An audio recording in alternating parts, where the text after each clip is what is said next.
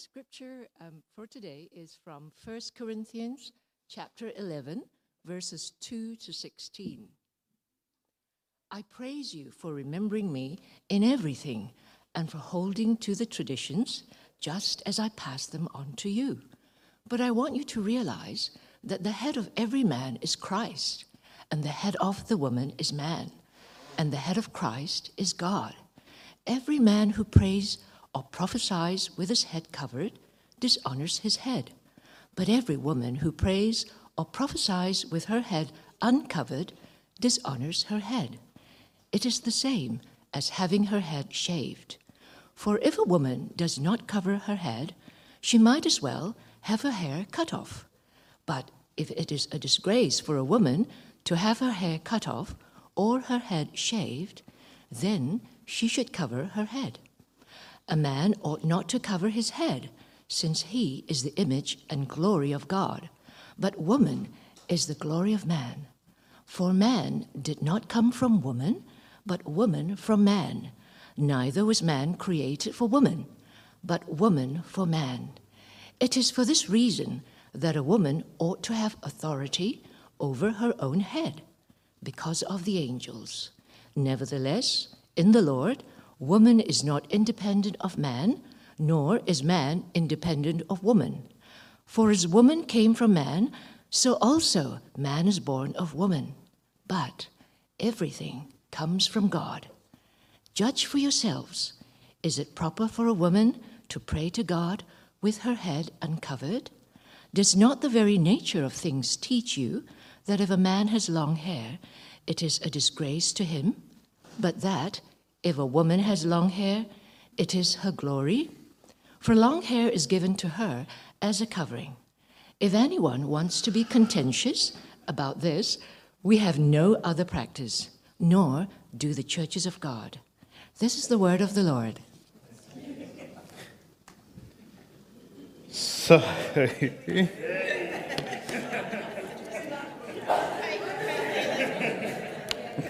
oh, come on. This is the word of the Lord. Thanks be to God. So in case you thought we already handled all the passages in 1 Corinthians that are a bit curly, here we are.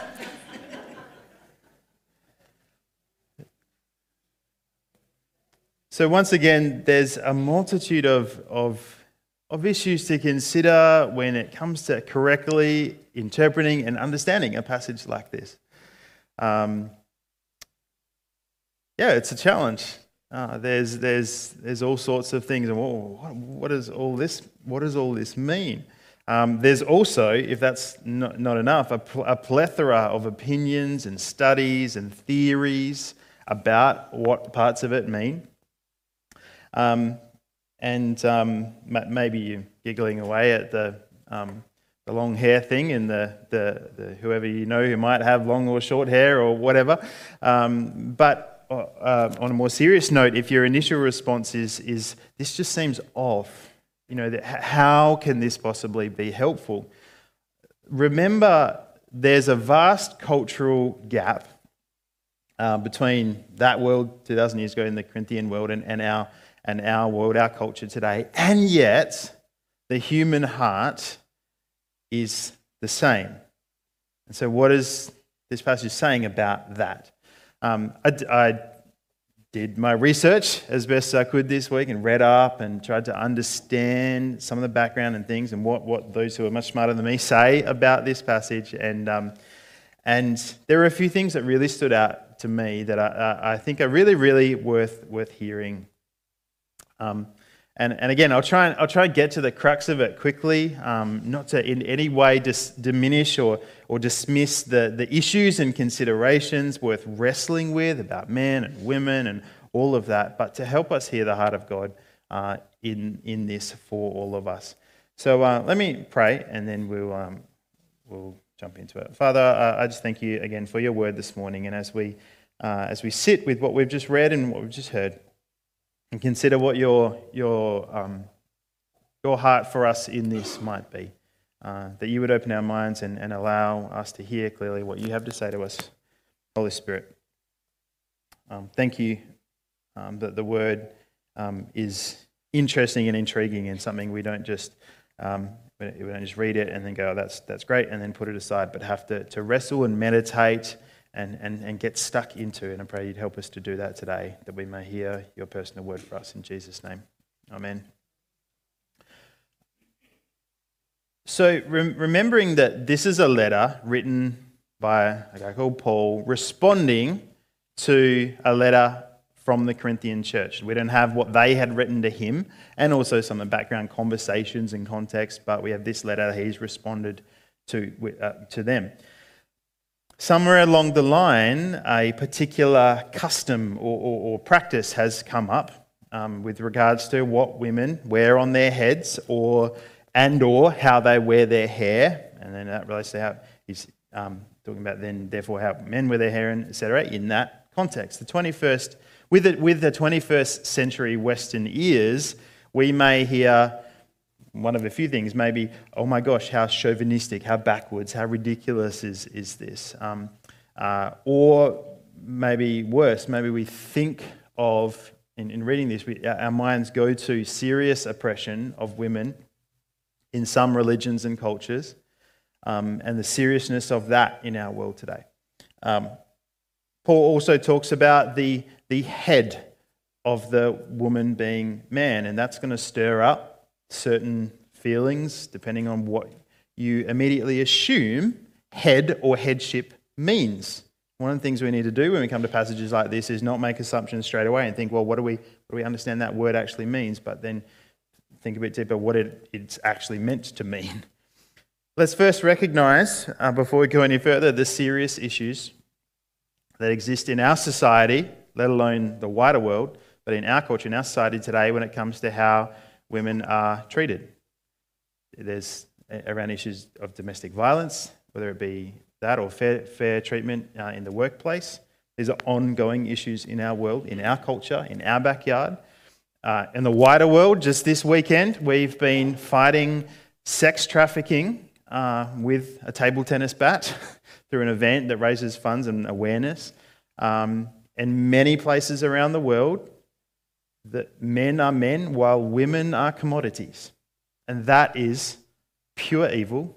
It breaks the heart of God. And it's something that we have a responsibility to do something about. These issues, all of them, however big or small you may consider them to be, stem, I believe, from the human heart. They stem from the human heart and the issue of the human heart, the problem of the human heart. It's selfish, it's sinful nature. But that same human heart and all of its flaws, which is something common to all human beings, creates another problem.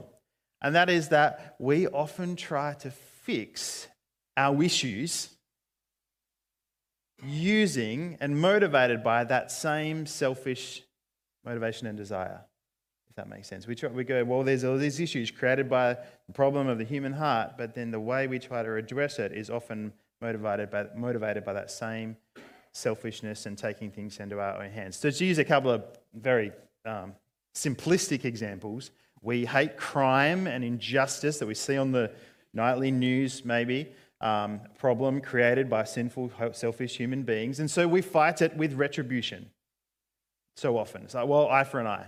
That's kind of our approach. We hate poverty created by greed, problem of the human heart. And so often we seek, as human beings, to condemn and demonize the rich, which basically means those richer than us. So we tend to tackle sin issues through a human, selfish, sinful lens. In an issue like this, in issues like this passage addresses, though, relationships between men and women is much more subtle. And Paul lived in an era where the elevation of men's status above women was far worse than it is today. It was a clearly and strongly male-dominated society. What we have to remember is that the church, the body of Christ, the people of God, the followers of Jesus, were the most countercultural group of people on the planet at that time. The women had freedom to participate as the men did in all they did. They worshipped, they prayed, they led, as Brian so passionately highlighted a few weeks ago over and over again. This was countercultural. This did not happen around them very much at all. And at first glance, in this passage we read today, it seems like Paul's going soft on this. Like he's uncomfortable with this equality. I know that's a loaded term, but it's an equality between men and women that they had. It's like he's going soft. That's not so. That's not what's happening. When it boils down to it, there's one major issue with how the women in particular, but also possibly the men, are living out, how they're living out this new freedom and equal standing with each other. And in many ways, it's no different to what happens today. It's hard to see this in the passage, but when you dig into it, bottom line is they are seeking to diminish the differences, the distinctions between the sexes. They're trying to stay away from the sinful mistreatment of women, not by going, well, we need to do things God's way, but by trying to do things their way. Now, let me explain and give you a bit of context of why this is. Exactly what the head covering custom was, we don't really know exactly. We don't know exactly what Paul's talking about, exactly what the women would wear on their heads or how they had to wear their hair or whatever that was. But what is clear is that it was some kind of honouring of the fact that men are men and women are women. That's basically what it was about. Now, I've spoken before in this series on 1 Corinthians. If you've just joined us for the first time today, we've been working through this letter by Paul to the Corinthian church. And I've spoken before about the fact that one issue going on in the Corinthian church is that some women who felt they felt that this newfound freedom in Christ made them like the angels. They're nicknamed the eschatological women. They basically thought, because they'd mixed a bit of their old religions with Christianity, they thought they'd achieved some sort of spiritual status that meant that they were like the angels now and that things like marriage were no longer their concern, because that's an earthly thing and we're now kind of elevated past that. And now similarly with their new spirituality and status they've achieved, gender among the angels is a non-thing, and so that's of no importance either now. And so basically, it's like the thinking was my freedom in Christ means this custom which relates to the honouring of God making men men and women women is beneath me. That's a very short summary and simplistic summary of what's kind of going on. Now you might say, okay, but Luke, doesn't it go further than that? I mean, Paul says, like, man's the head of the woman as Christ is the head of the man. And Paul says, women is the glory of man, like man is the glory of Christ. I mean, come on, what is he really trying to say here? Well, let's dig into it a bit. First of all, what does head mean? It's tricky because Paul uses the word sometimes literally, like women have authority over their own heads, literally this part of the body and what you put on it and how you use your hair. And he uses the term metaphorically, like that, Christ is the head of man. So Paul says in this passage he says in the passage, the woman, and he's talking here about the creation story, so Eve came from the man. He's pointing out there was an order, but the term authority in the Greek exousia is only used one time in the passage, and not when he says head, but when he's talking about woman's authority over her own head, literally choosing what she can do with her hair and whether she puts a covering on it. And so the question we need to actually grapple with is this: can there be, and again, English terms fail us here, but can there be an order, a kind of a one came first, and in a sense a distinction between men and women without meaning there isn't equality? In other words, same value, same worth. Is it possible that there's difference and even a sort of a man was first, women came from men? is it possible that exists in some way, in some form, and then that can shape how we approach human relationships without then going, well, that by default means that men are of more value and worth than women? And I think that the answer is yes, that both of those things can coexist, that there is equal value, but there is difference between the sexes. A man ought not to... Now, this is the other thing that Paul says that you might have picked up. A man ought not to cover his head, since he is the image and glory of God, but woman is the glory of man. Now, you might read that and go, whoa, hang on a sec. So it's like, if man in relation to Christ, that's like woman is from man. Read it again. A man ought not to... since he is the image and glory of God, but woman is the image and glory of man? Is it on the screen? No. But woman is the glory of man. Woman is not the image of man. Woman is not created in man's image to be just the next tier down from man, but is created for man. Men and women are created for each other, but both are created in the image of God, their value, their purpose, their worth. And so Paul's very careful in his language, but we just kind of skip over it and think, oh, hang on a second, what is really being said there? Both are made in the image of God, but one is made for the other, to complement, to partner with, because they're different. Now, if you're still going, well, hang on a second, he's still saying man's first and woman's just for man. If you're still uncomfortable with that, Paul says this: nevertheless, in the Lord, woman is not independent of man, nor is man independent of woman. For as women came from man, so also man is born of women. But what? Everything comes from God. So what's he saying? I think part of it is our natural, selfish, broken way of trying to fix the issues caused by the fact that we are broken and sinful and different in our genders, because that creates a tension. Well, how do we work with that? But the way we try to address those issues is to diminish the differences rather than to address the selfish heart. What this passage, of course, should never be used for is advocating blanket policies like women shouldn't be CEOs or hold positions of influence. It's a misapplication of passages like this. Or women should just bear children, or anything else that seeks to raise men above women in terms of their worth and potential and value. But we do no good if we try to fix the issues created in this world by the human heart by hiding the differences between two sexes that God has created for one another. And the same can be applied to other differences between human beings, people who are wired differently, people who are gifted differently. Now, you and I have to wrestle with exactly what that means when it comes to male, quote, headship, unquote. For example, in marriages or even in church life. But here's and again, I don't want to brush that aside, but here's what I think is the key point. And I'm going to quote directly from one author who I think unpacks this wonderfully. Gordon Fee says this: Paul seems concerned to shift the problem from one of individual freedom to one of relational responsibility. What's he talking about? Well, it says there was an independent spirit in the community. And this is what Paul's really getting at.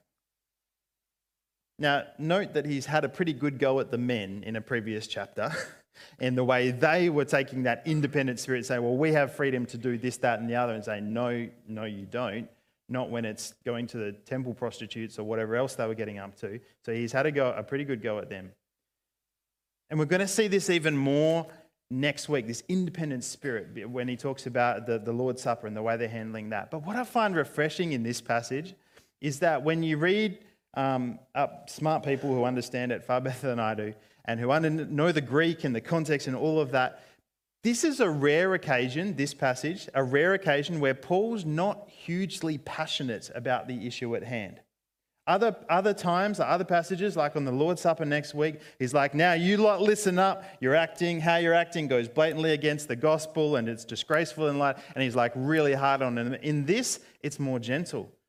part of which is why that's part of why it's hard to understand, because he sort of just goes on to one thing for a while and comes back, and then he throws in the thing about the angels there. It's like, what's that about? And it's a bit hard. But basically, he's not super like firm with them. He's just addressing a question. But the bottom line, and we'll keep seeing this in the coming weeks, is that he's saying, look, this ain't about you. This isn't just about you. The freedom we have in Christ is to be used for the benefit and honouring and building up of each other. That's the bottom line of what he's saying in this passage. He makes the point not only on the honouring of one another, but also in relation to their relationship with the wider body of Christ. So verse 16, look, the other it basically says, if anyone wants to be contentious about this, we have no other practice, nor do the church of God. Look, the other churches aren't squabbling about this. So please, for the sake of unity with them, put it to bed. It's not just about you, is essentially what he's saying.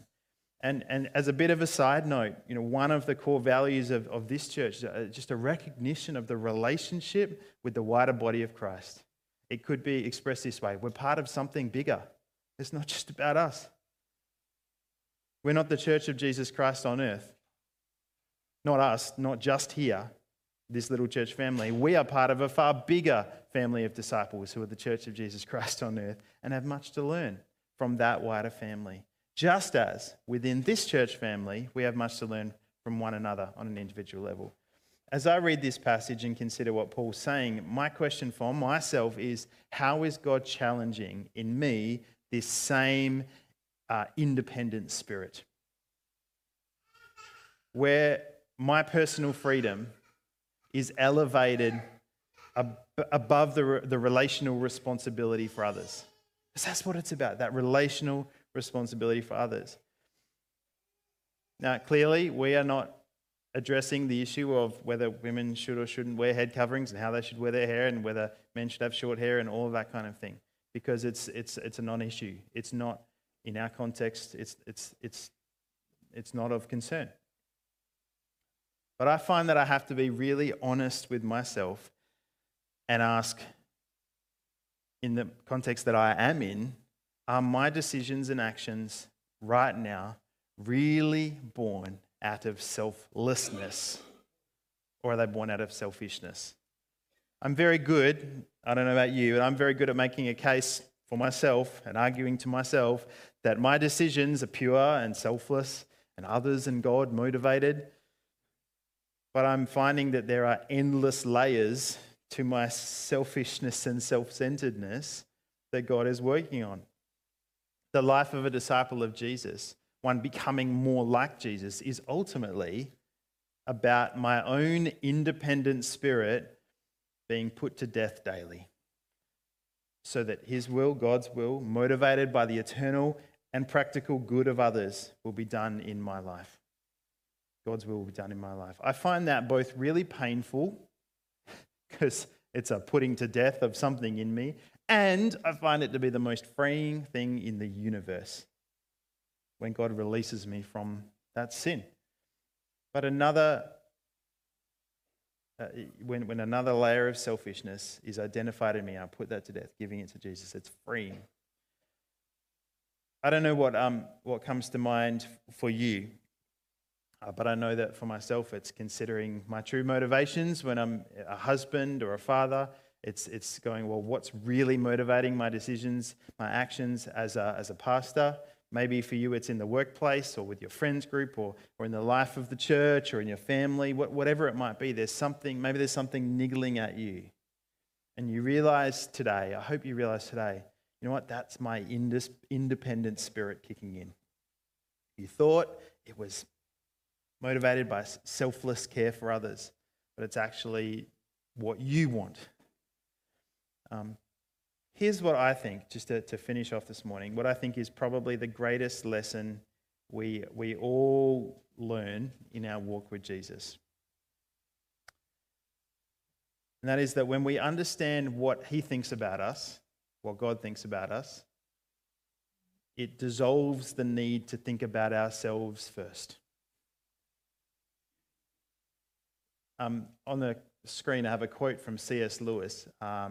Humility is not thinking less of yourself, but thinking of yourself less. I realized after I put that up, it's not actually a C.S. Lewis quote. It's a Rick Warren quote who was summarizing C.S. Lewis. And after I realized this and got the full context, I thought I need to share this with you. So this is C.S. Lewis. Do not imagine that if you meet a really humble man, he will be what most people call humble nowadays. He will not be a sort of greasy, smarmy person who is always telling you that, of course, he is nobody. Probably all you will think about him is that he seemed a cheerful, intelligent chap who took a real interest in what you said to him. If you do dislike him, it will be because you feel a little envious of anyone who seems to enjoy life so easily. He will not be thinking about humility, the person who's humble. He will not be thinking about himself at all. If anyone would like to acquire humility, I think, tell him the first step. The first step is to realize that one is proud. And a biggish step too. At least nothing, whatever, can be done before it. If you think you are not conceited, it means you are very conceited indeed. And so a summary that Rick Warren, not C.S. Lewis, has done is that humility is not thinking less of yourself, but thinking of yourself less. And what we know is that when we know that God thinks the world of us, that he even gave his son to die for you and for I, so we could come back into relationship with God. We just don't need to focus on ourselves anymore. All that's left to do is stop worrying about me, because I'm loved, I'm whole, I'm perfect in God's eyes, and that is all that matters. It's God's opinion. When we realize that, now I can just focus on others, the good of others. Whatever selfishness, whatever independent spirit, conceitedness is in you today, the answer is not to beat yourself up. It's to give it to Jesus and believe what he thinks of you. So that the motivation to be self-focused begins to dissipate. Instead, we focus on Jesus. So we're going to sing now and just worship in response to God's word. Leave some space for God to speak. Leave some space for God to minister to us and for us to share our heart with him. Maybe you're wrestling with questions of, what does some of this mean? But I pray that you would also be going, well, God, how do you want to do a work on my heart this morning? Where is that selfishness or that self-centeredness? But what do you say about me, God?